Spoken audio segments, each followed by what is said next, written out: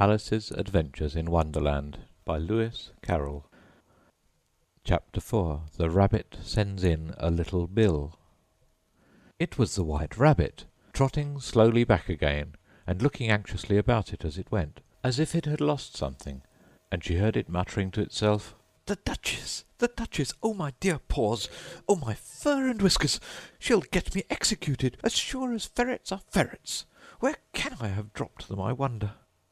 Alice guessed in a moment that it was looking for the fan and the pair of white kid gloves, and she very good-naturedly began hunting about for them, but they were nowhere to be seen. Everything seemed to have changed since her swim in the pool, and the great hall with the glass table and the little door had vanished completely. Very soon the rabbit noticed Alice as she went hunting about, and called out to her in an angry tone, "Why, Mary Ann, what are you doing out here? Run home this moment, and fetch me a pair of gloves and a fan. Quick, now!" And Alice was so much frightened that she ran off at once in the direction it pointed to, without trying to explain the mistake it had made. "He took me for his housemaid," she said to herself as she ran. "How surprised he'll be when he finds out who I am! But I'd better take him his fan and gloves. That is, if I can find them." As she said this, she came upon a neat little house, on the door of which was a bright brass plate with the name W. Rabbit engraved upon it. She went in without knocking, and hurried upstairs in great fear lest she should meet the real Mary Ann, and be turned out of the house before she had found the fan and gloves. "How queer it seems," Alice said to herself, "to be going messages for a rabbit. I suppose Dinah'll be sending me on messages next." and she began fancying the sort of thing that would happen.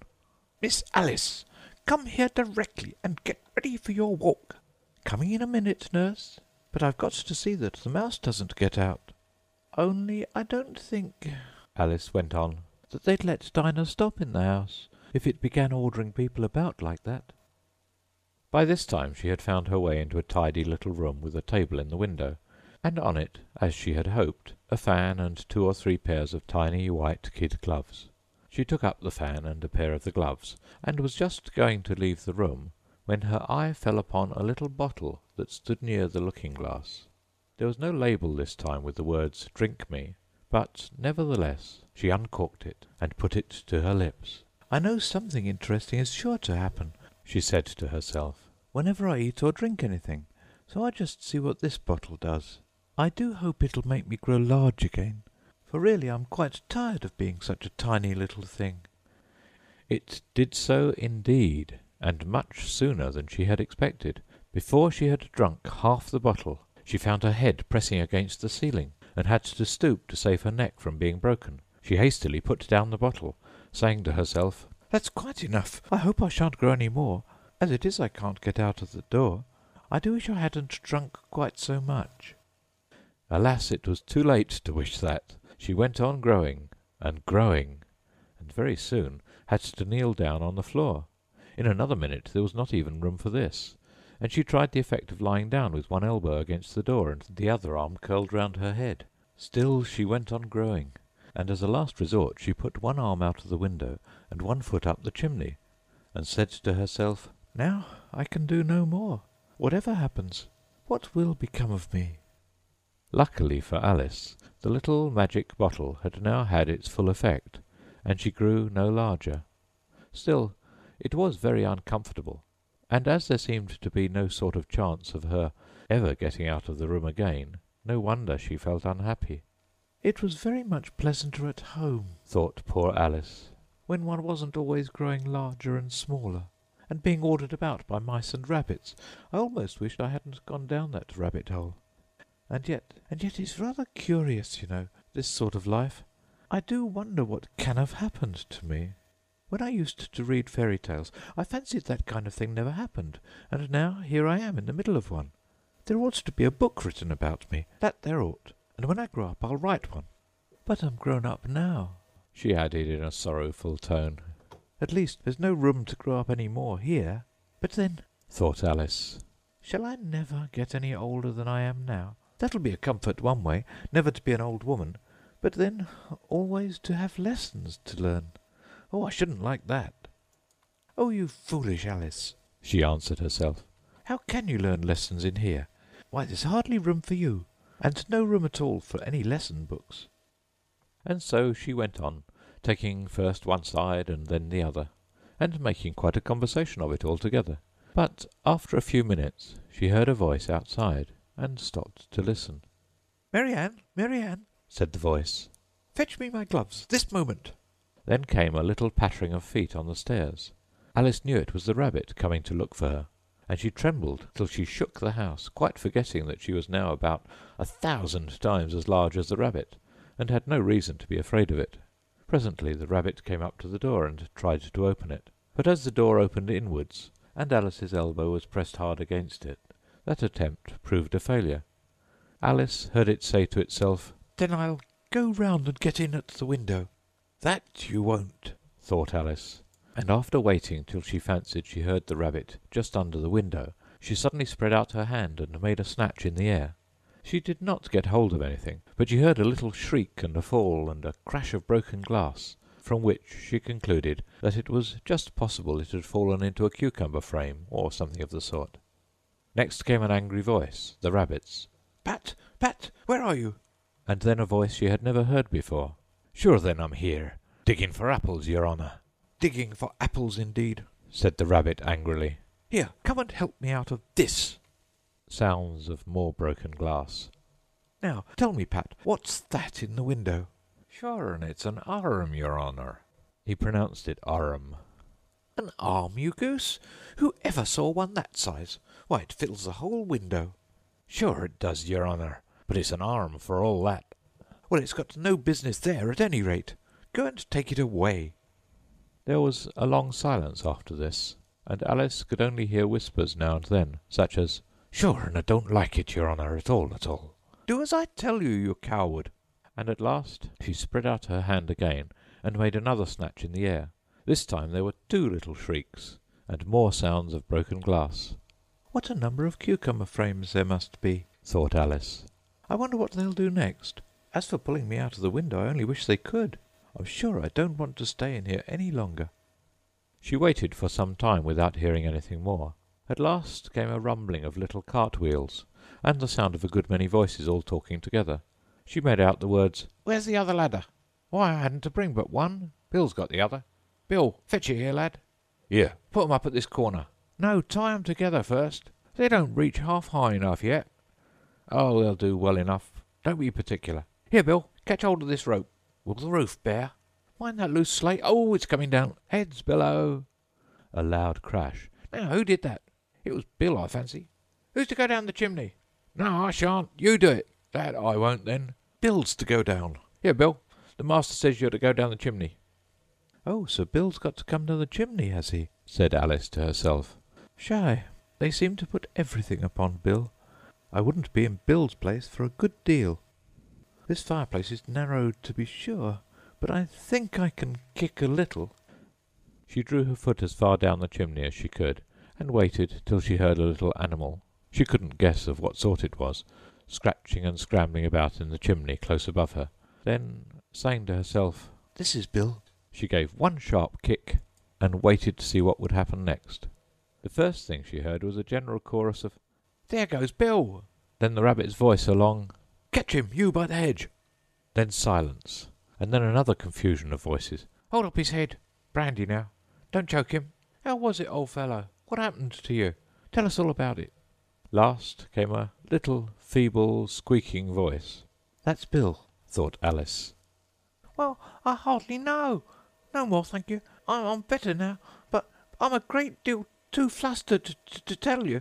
All I know is something comes at me like a jack-in-a-box, and up I goes like a skyrocket." "So you did, old fellow," said the others. "We must burn the house down," said the rabbit's voice, and Alice called out as loud as she could, "If you do, I'll set Dinah at you." There was a dead silence instantly, and Alice thought to herself, "I wonder what they will do next. If they had any sense, they'd take the roof off." After a minute or two they began moving about again, and Alice heard the rabbit say, "A barrowful will do, to begin with." "A barrowful of what?" thought Alice. But she had not long to doubt, for the next moment a shower of little pebbles came rattling in at the window, and some of them hit her in the face. "I'll put a stop to this," she said to herself, and shouted out, "You'd better not do that again," which produced another dead silence. Alice noticed with some surprise that the pebbles were all turning into little cakes as they lay on the floor, and a bright idea came into her head. "If I eat one of these cakes," she thought, "it's sure to make some change in my size, and as it can't possibly make me larger, it must make me smaller, I suppose." So she swallowed one of the cakes, and was delighted to find that she began shrinking directly. As soon as she was small enough to get through the door, she ran out of the house, and found quite a crowd of little animals and birds waiting outside. The poor little lizard Bill was in the middle, being held up by 2 guinea pigs, who were giving it something out of a bottle. They all made a rush at Alice the moment she appeared, but she ran off as hard as she could, and soon found herself safe in a thick wood. "The first thing I've got to do," said Alice to herself, as she wandered about in the wood, "is to grow to my right size again, and the second thing is to find my way into that lovely garden. I think that will be the best plan." It sounded an excellent plan, no doubt, and very neatly and simply arranged. The only difficulty was that she had not the smallest idea how to set about it, and while she was peering about anxiously among the trees, a little sharp bark just over her head made her look up in a great hurry. An enormous puppy was looking down at her with large round eyes, and feebly stretching out one paw, trying to touch her. "Poor little thing," said Alice, in a coaxing tone, and she tried hard to whistle to it, but she was terribly frightened all the time at the thought that it might be hungry, in which case it would be very likely to eat her up, in spite of all her coaxing. Hardly knowing what she did, she picked up a little bit of stick, and held it out to the puppy, whereupon the puppy jumped into the air off all its feet at once, with a yelp of delight, and rushed at the stick, and made believe to worry it. Then Alice dodged behind a great thistle to keep herself from being run over, and the moment she appeared on the other side, the puppy made another rush at the stick, and tumbled head over heels in its hurry to get hold of it. Then Alice, thinking it was very like having a game of play with a cart-horse, and expecting every moment to be trampled under its feet, ran round the thistle again.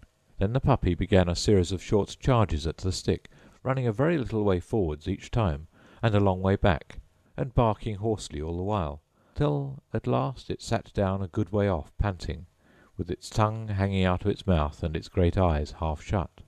This seemed to Alice a good opportunity for making her escape, so she set off at once, and ran till she was quite tired and out of breath, and till the puppy's bark sounded quite faint in the distance. "And yet what a dear little puppy it was," said Alice, as she leant against a buttercup to rest herself, and fanned herself with one of the leaves. "I should have liked teaching it tricks very much, if I'd only been the right size to do it.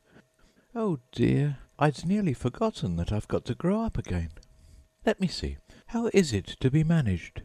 I suppose I ought to eat or drink something or other, but the great question is, what?" The great question certainly was, what? Alice looked all round her at the flowers and the blades of grass, but she did not see anything that looked like the right thing to eat or drink under the circumstances. There was a large mushroom growing near her, about the same height as herself, and when she had looked under it, and on both sides of it, and behind it, it occurred to her that she might as well look and see what was on the top of it. She stretched herself up on tiptoe, and peered over the edge of the mushroom, and her eyes immediately met those of a large caterpillar, that was sitting on the top with its arms folded, quietly smoking a long hookah, and taking not the smallest notice of her or of anything else. End of Chapter 4 of Alice's Adventures in Wonderland. Chapter 5. Advice from a Caterpillar. The caterpillar and Alice looked at each other for some time in silence. At last the caterpillar took the hookah out of its mouth, and addressed her in a languid, sleepy voice. "Who are you?" said the caterpillar. This was not an encouraging opening for a conversation. Alice replied rather shyly, "I hardly know, sir, just at present. At least, I know who I was when I got up this morning, but I think I must have been changed several times since then." "What do you mean by that?" said the caterpillar sternly. "Explain yourself." "I can't explain myself, I'm afraid, sir," said Alice. "because I'm not myself, you see."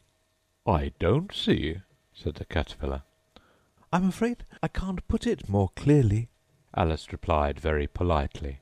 "for I can't understand it myself to begin with, and being so many different sizes in a day is very confusing." "It isn't," said the Caterpillar. "Well, perhaps you haven't found it so yet," said Alice. "But when you have to turn into a chrysalis, you will some day, you know, and then after that into a butterfly, I should think you'll feel it a little queer, won't you?" "Not a bit," said the Caterpillar. "Well, perhaps your feelings may be different," said Alice. "All I know is it would feel very queer to me." "You?" said the Caterpillar contemptuously. "Who are you?" Which brought them back again to the beginning of the conversation. Alice felt a little irritated at the Caterpillar's making such very short remarks, and she drew herself up and said very gravely, "I think you ought to tell me who you are first." "Why?" said the Caterpillar. Here was another puzzling question, and as Alice could not think of any good reason, and as the Caterpillar seemed to be in a very unpleasant state of mind, she turned away. "Come back," the Caterpillar called after her. "I've something important to say." This sounded promising, certainly. Alice turned and came back again. "Keep your temper," said the Caterpillar. "Is that all?" said Alice, swallowing down her anger as well as she could. "No," said the Caterpillar. Alice thought she might as well wait, as she had nothing else to do, and perhaps after all it might tell her something worth hearing. For some minutes it puffed away without speaking, but at last it unfolded its arms, took the hookah out of its mouth again, and said, "So you think you're changed, do you?" "I'm afraid I am, sir," said Alice. "I can't remember things as I used to, and I don't keep the same size for 10 minutes together." "Can't remember what things?" said the Caterpillar. "Well, I've tried to say, 'How doth the little busy bee?' but it all came different," Alice replied in a very melancholy voice. "Repeat, 'You are old, Father William,'" said the Caterpillar. Alice folded her hands and began. "You are old, Father William," the young man said, "and your hair has become very white, and yet you incessantly stand on your head. Do you think at your age it is right?" "In my youth," Father William replied to his son, "I feared it might injure the brain, but now that I'm perfectly sure I have none, why, I do it again and again." "You are old," said the youth, "as I mentioned before, and have grown most uncommonly fat, yet you turned a back somersault in at the door. Pray, what is the reason of that?" "In my youth," said the sage, as he shook his grey locks, "I kept all my limbs very supple. By the use of this ointment, 1 shilling the box. Allow me to sell you a couple." "You are old," said the youth, "and your jaws are too weak for anything tougher than suet. Yet you finished the goose, with the bones and the beak. Pray, how did you manage to do it?" "In my youth," said his father, "I took to the law, and argued each case with my wife, and the muscular strength which it gave to my jaw has lasted the rest of my life." "You are old," said the youth. "One would hardly suppose that your eye was as steady as ever, yet you balanced an eel on the end of your nose. What made you so awfully clever?" "I have answered 3 questions, and that is enough," said his father. "Don't give yourself airs. Do you think I can listen all day to such stuff? Be off, or I'll kick you downstairs." "That is not said right," said the Caterpillar. "Not quite right, I'm afraid," said Alice timidly. "Some of the words have got altered." "It is wrong from beginning to end," said the Caterpillar decidedly, and there was silence for some minutes. The Caterpillar was the first to speak. "What size do you want to be?" it asked. "Oh, I'm not particular as to size," Alice hastily replied. "only one doesn't like changing so often, you know." "I don't know," said the Caterpillar. Alice said nothing. She had never been so much contradicted in her life before, and she felt that she was losing her temper. "Are you content now?" said the Caterpillar. "Well, I should like to be a little larger, sir, if you wouldn't mind," said Alice. 3 inches is such a wretched height to be." "It is a very good height indeed," said the Caterpillar angrily. rearing itself upright as it spoke. It was exactly 3 inches high. "But I'm not used to it," pleaded poor Alice in a piteous tone, and she thought of herself, "I wish the creatures wouldn't be so easily offended." "You'll get used to it in time," said the caterpillar, and it put the hookah into its mouth and began smoking again. This time Alice waited patiently until it chose to speak again. In a minute or two the caterpillar took the hookah out of its mouth, and yawned once or twice, and shook itself. Then it got down off the mushroom and crawled away in the grass, merely remarking as it went, "One side will make you grow taller, the other side will make you grow shorter." "One side of what? The other side of what?" thought Alice to herself. "Of the mushroom," said the caterpillar, just as if she had asked it aloud, and in another moment it was out of sight. Alice remained looking thoughtfully at the mushroom for a minute, trying to make out which were the 2 sides of it, and as it was perfectly round, she found this a very difficult question. However, at last she stretched her arms round it as far as they would go, and broke off a bit of the edge with each hand. "And now, which is which?" she said to herself, and nibbled a little of the right hand bit to try the effect. The next moment she felt a violent blow underneath her chin. It had struck her foot. She was a good deal frightened by this very sudden change, but she felt that there was no time to be lost, as she was shrinking rapidly, so she set to work at once to eat some of the other bit. Her chin was pressed so closely against her foot that there was hardly room to open her mouth, but she did it at last, and managed to swallow a morsel of the left hand bit. "Come, my head's free at last," said Alice in a tone of delight, which changed into alarm in another moment, when she found that her shoulders were nowhere to be found. All she could see when she looked down was an immense length of neck, which seemed to rise like a stalk out of a sea of green leaves that lay far below her. "What can all that green stuff be?" said Alice. "And where have my shoulders got to? And, oh, my poor hands, how is it I can't see you?" She was moving them about as she spoke, but no result seemed to follow, except a little shaking among the distant green leaves.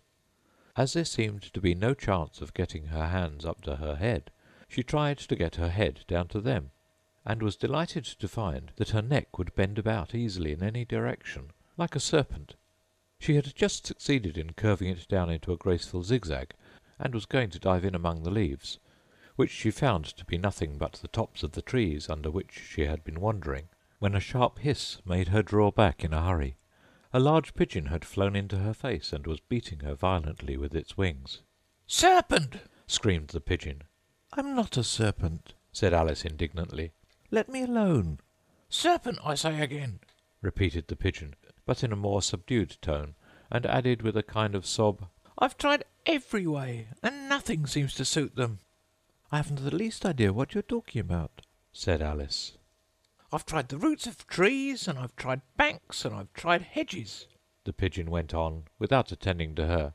"but those serpents, there's no pleasing them." Alice was more and more puzzled, but she thought there was no use in saying anything more till the pigeon had finished. "As if it wasn't trouble enough hatching the eggs," said the pigeon. "but I must be on the lookout for serpents night and day. Why, I haven't had a wink of sleep these last 3 weeks." "I'm very sorry you've been annoyed," said Alice, who was beginning to see its meaning. "And just as I'd taken the highest tree in the wood," continued the pigeon, raising its voice to a shriek, "and just as I was thinking I should be free of them at last, they must needs come wriggling down from the sky. Ugh, serpent!" "But I'm not a serpent, I tell you," said Alice. I'm a... "Well, what are you?" said the pigeon. "I can see you're trying to invent something." I'm a little girl," said Alice, rather doubtfully, as she remembered the number of changes she had gone through that day. "A likely story, indeed," said the pigeon in a tone of the deepest contempt. "I've seen a good many little girls in my time, but never one with such a neck as that. No, you're a serpent, and there's no use denying it. I suppose you'll be telling me next that you never tasted an egg." "I have tasted eggs, certainly," said Alice, who was a very truthful child. "but little girls eat eggs quite as much as serpents do, you know." "I don't believe it," said the pigeon. But if they do, why then they're a kind of serpent, that's all I can say. This was such a new idea to Alice that she was quite silent for a minute or two, which gave the pigeon the opportunity of adding, You're looking for eggs, I know that well enough. And what does it matter to me whether you're a little girl or a serpent? It matters a good deal to me, said Alice hastily. but I'm not looking for eggs, as it happens. And if I was, I shouldn't want yours. I don't like them raw. Well, be off then, said the pigeon in a sulky tone, as it settled down again into its nest. Alice crouched down among the trees as well as she could, for her neck kept getting entangled among the branches, and every now and then she had to stop and untwist it. After a while she remembered that she still held the pieces of mushroom in her hands, and she set to work very carefully, nibbling first at one and then at the other, and growing sometimes taller and sometimes shorter, until she had succeeded in bringing herself down to her usual height. It was so long since she had been anything near the right size that it felt quite strange at first, but she got used to it in a few minutes, and began talking to herself as usual. Come, there's half my plan done now. How puzzling all these changes are. I'm never quite sure what I'm going to be from one minute to another. However, I've got back to my right size. The next thing is to get into that beautiful garden. How is that to be done, I wonder? As she said this, she came suddenly upon an open place with a little house in it, about 4 feet high. Whoever lives there, thought Alice, it'll never do to come upon them this size. Why, I should frighten them out of their wits. So she began nibbling at the right-hand bit again, and did not venture to go near the house till she had brought herself down to 9 inches high. End of Chapter 5 of Alice's Adventures in Wonderland. Chapter 6 Pig and Pepper. For a minute or two she stood looking at the house and wondering what to do next, when suddenly a footman in livery came running out of the wood.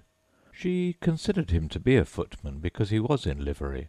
Otherwise, judging by his face only, she would have called him a fish, and rapped loudly at the door with his knuckles.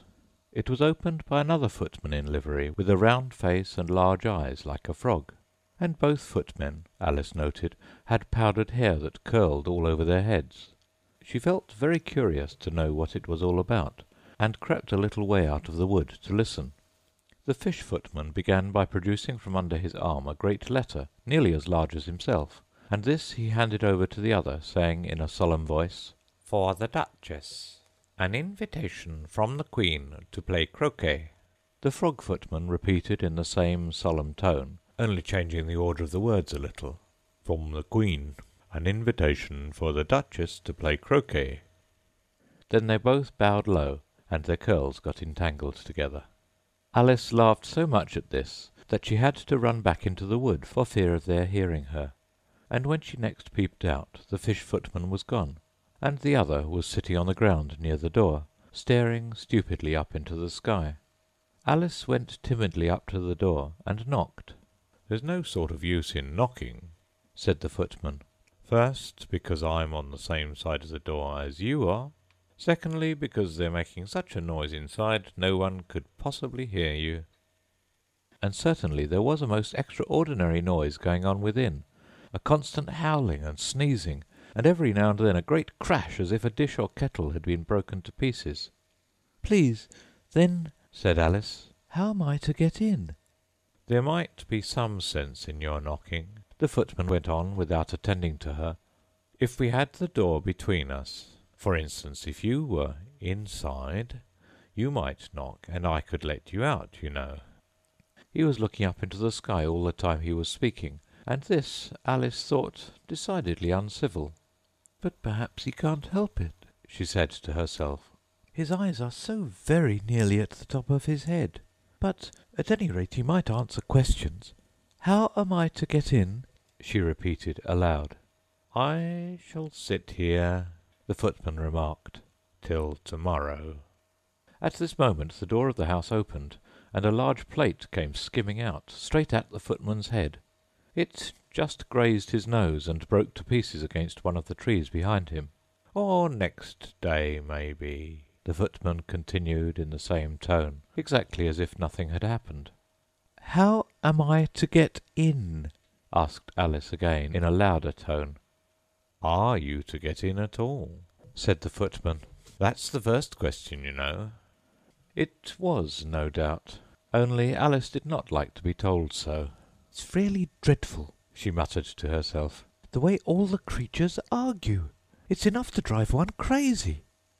The footman seemed to think this a good opportunity for repeating his remark, with variations.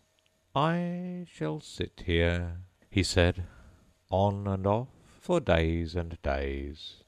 "But what am I to do?" said Alice. "Anything you like," said the footman, and began whistling. "Oh, there's no use in talking to him," said Alice desperately. "He's perfectly idiotic." And she opened the door and went in.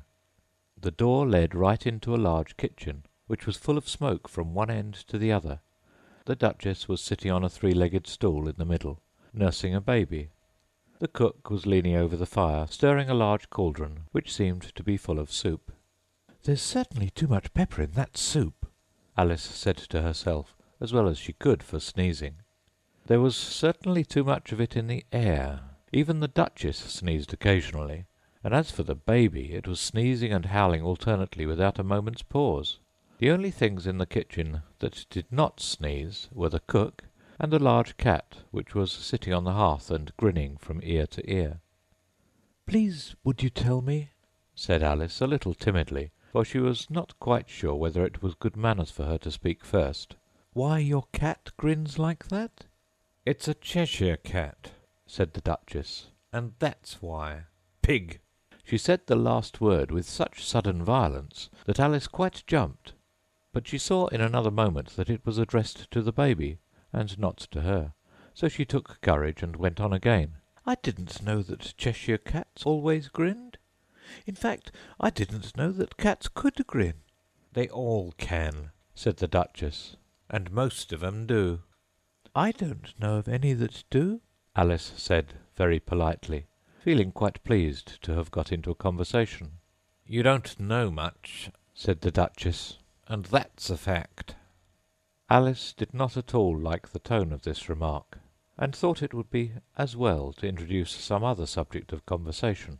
While she was trying to fix on one, the cook took the cauldron of soup off the fire, and at once set to work, throwing everything within her reach at the Duchess and the baby. The fire-irons came first, then followed a shower of saucepans, plates, and dishes. The Duchess took no notice of them, even when they hit her, and the baby was howling so much already that it was quite impossible to say whether the blows hurt it or not. "Oh, please mind what you're doing," cried Alice, jumping up and down in an agony of terror. "Oh, there goes his precious nose!" as an unusually large saucepan flew close by it, and very nearly carried it off. "If everybody minded their own business," the Duchess said in a hoarse growl, "the world would go round a great deal faster than it does." "Which would not be an advantage," said Alice, who felt very glad to get an opportunity of showing off a little of her knowledge. "Just think of what work it would make with the day and night. You see, the earth takes 24 hours to turn round on its axis." "Talking of axes," said the Duchess, "chop off her head." Alice glanced rather anxiously at the cook, to see if she meant to take the hint, but the cook was busily stirring the soup, and seemed not to be listening. So she went on again. 24 hours, I think. Or is it 12? "Oh, don't bother me," said the Duchess. "I never could abide figures." And with that she began nursing her child again, singing a sort of lullaby to it as she did so, and giving it a violent shake at the end of every line. "Speak roughly to your little boy, and beat him when he sneezes. He only does it to annoy, because he knows it teases." Chorus, in which the cook and the baby joined. Wow, wow, wow. While the Duchess sang the second verse of the song, she kept tossing the baby violently up and down, and the poor little thing howled so that Alice could hardly hear the words. "I speak severely to my boy, I beat him when he sneezes, for he can thoroughly enjoy the pepper when he pleases." Chorus. Wow, Wow, wow. Here, you may nurse it a bit if you like, the Duchess said to Alice, flinging the baby at her as she spoke. I must go and get ready to play croquet with the Queen. And she hurried out of the room. The cook threw a frying pan after her as she went out, but it just missed her. Alice caught the baby with some difficulty, as it was a queer-shaped little creature, and held out its arms and legs in all directions. Just like a starfish, thought Alice. The poor little thing was snorting like a steam engine when she caught it, and kept doubling itself up and straightening itself out again, so that altogether for the first minute or two it was as much as she could do to hold it. As soon as she had made out the proper way of nursing it, which was to twist it up into a sort of knot, and then keep tight hold of its right ear and left foot, so as to prevent its undoing itself, she carried it out into the open air. "If I don't take this child away with me," thought Alice, "they're sure to kill it in a day or two. Wouldn't it be murder to leave it behind?" She said the last words out loud, and the little thing grunted in reply. It had left off sneezing by this time. "Don't grunt," said Alice. "That's not at all a proper way of expressing yourself." The baby grunted again, and Alice looked very anxiously into its face to see what was the matter with it. There could be no doubt that it had a very turn-up nose, much more like a snout than a real nose. Also, its eyes were getting extremely small for a baby. Altogether, Alice did not like the look of the thing at all. But perhaps it was only sobbing, she thought, and looked into its eyes again to see if there were any tears. No, there were no tears. "If you're going to turn into a pig, my dear," said Alice seriously, "I'll have nothing more to do with you. Mind now." The poor little thing sobbed again, or grunted, it was impossible to say which, and they went on for some while in silence. Alice was just beginning to think to herself, "Now what am I to do with this creature when I get it home?" when it grunted again so violently that she looked down into its face in some alarm. This time there could be no mistake about it. It was neither more nor less than a pig, and she felt that it would be quite absurd for her to carry it further. So she set the little creature down, and felt quite relieved to see it trot away quietly into the wood. "If it had grown up," she said to herself, "it would have made a dreadfully ugly child, but it makes rather a handsome pig, I think."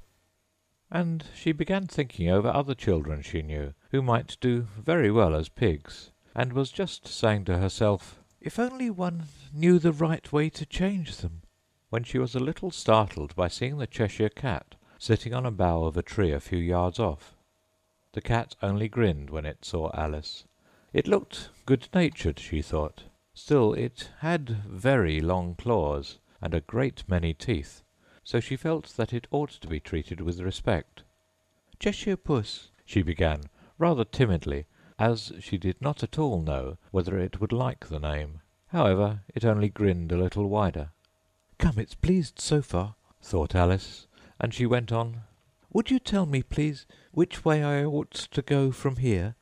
"That depends a good deal on where you want to get to," said the cat. "I don't much care where," said Alice. "Then it doesn't matter which way you go," said the cat. "So long as I get somewhere," Alice added as an explanation. "Oh, you're sure to do that," said the cat, "if you only walk long enough." Alice felt that this could not be denied, so she tried another question. "What sort of people live about here?" "In that direction," the cat said, waving its right paw round, "lives a hatter. And in that direction," waving the other paw, "lives a March Hare. Visit either you like. They're both mad." "But I don't want to go among mad people," Alice remarked. "Oh, you can't help that," said the cat.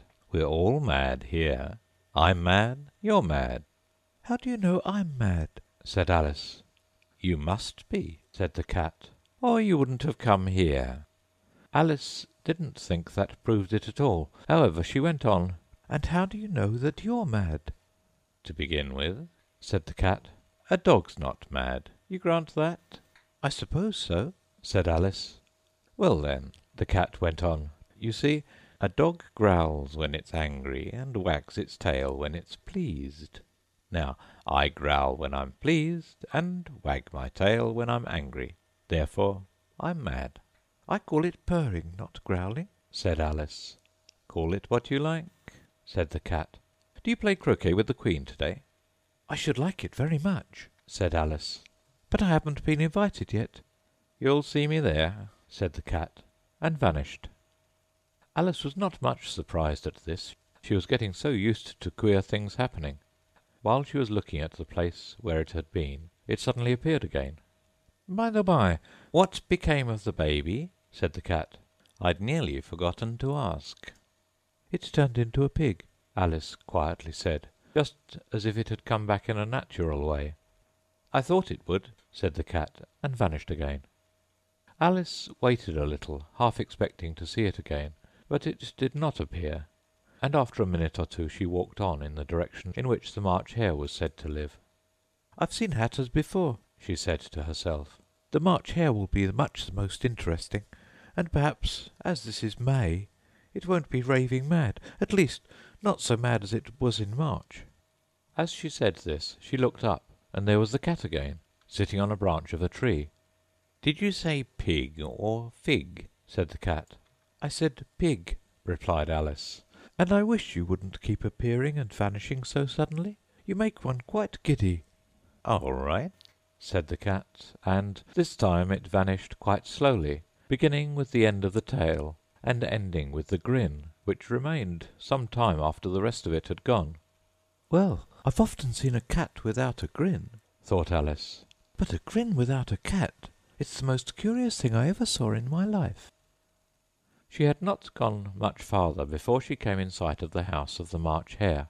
She thought it must be the right house, because the chimneys were shaped like ears, and the roof was thatched with fur.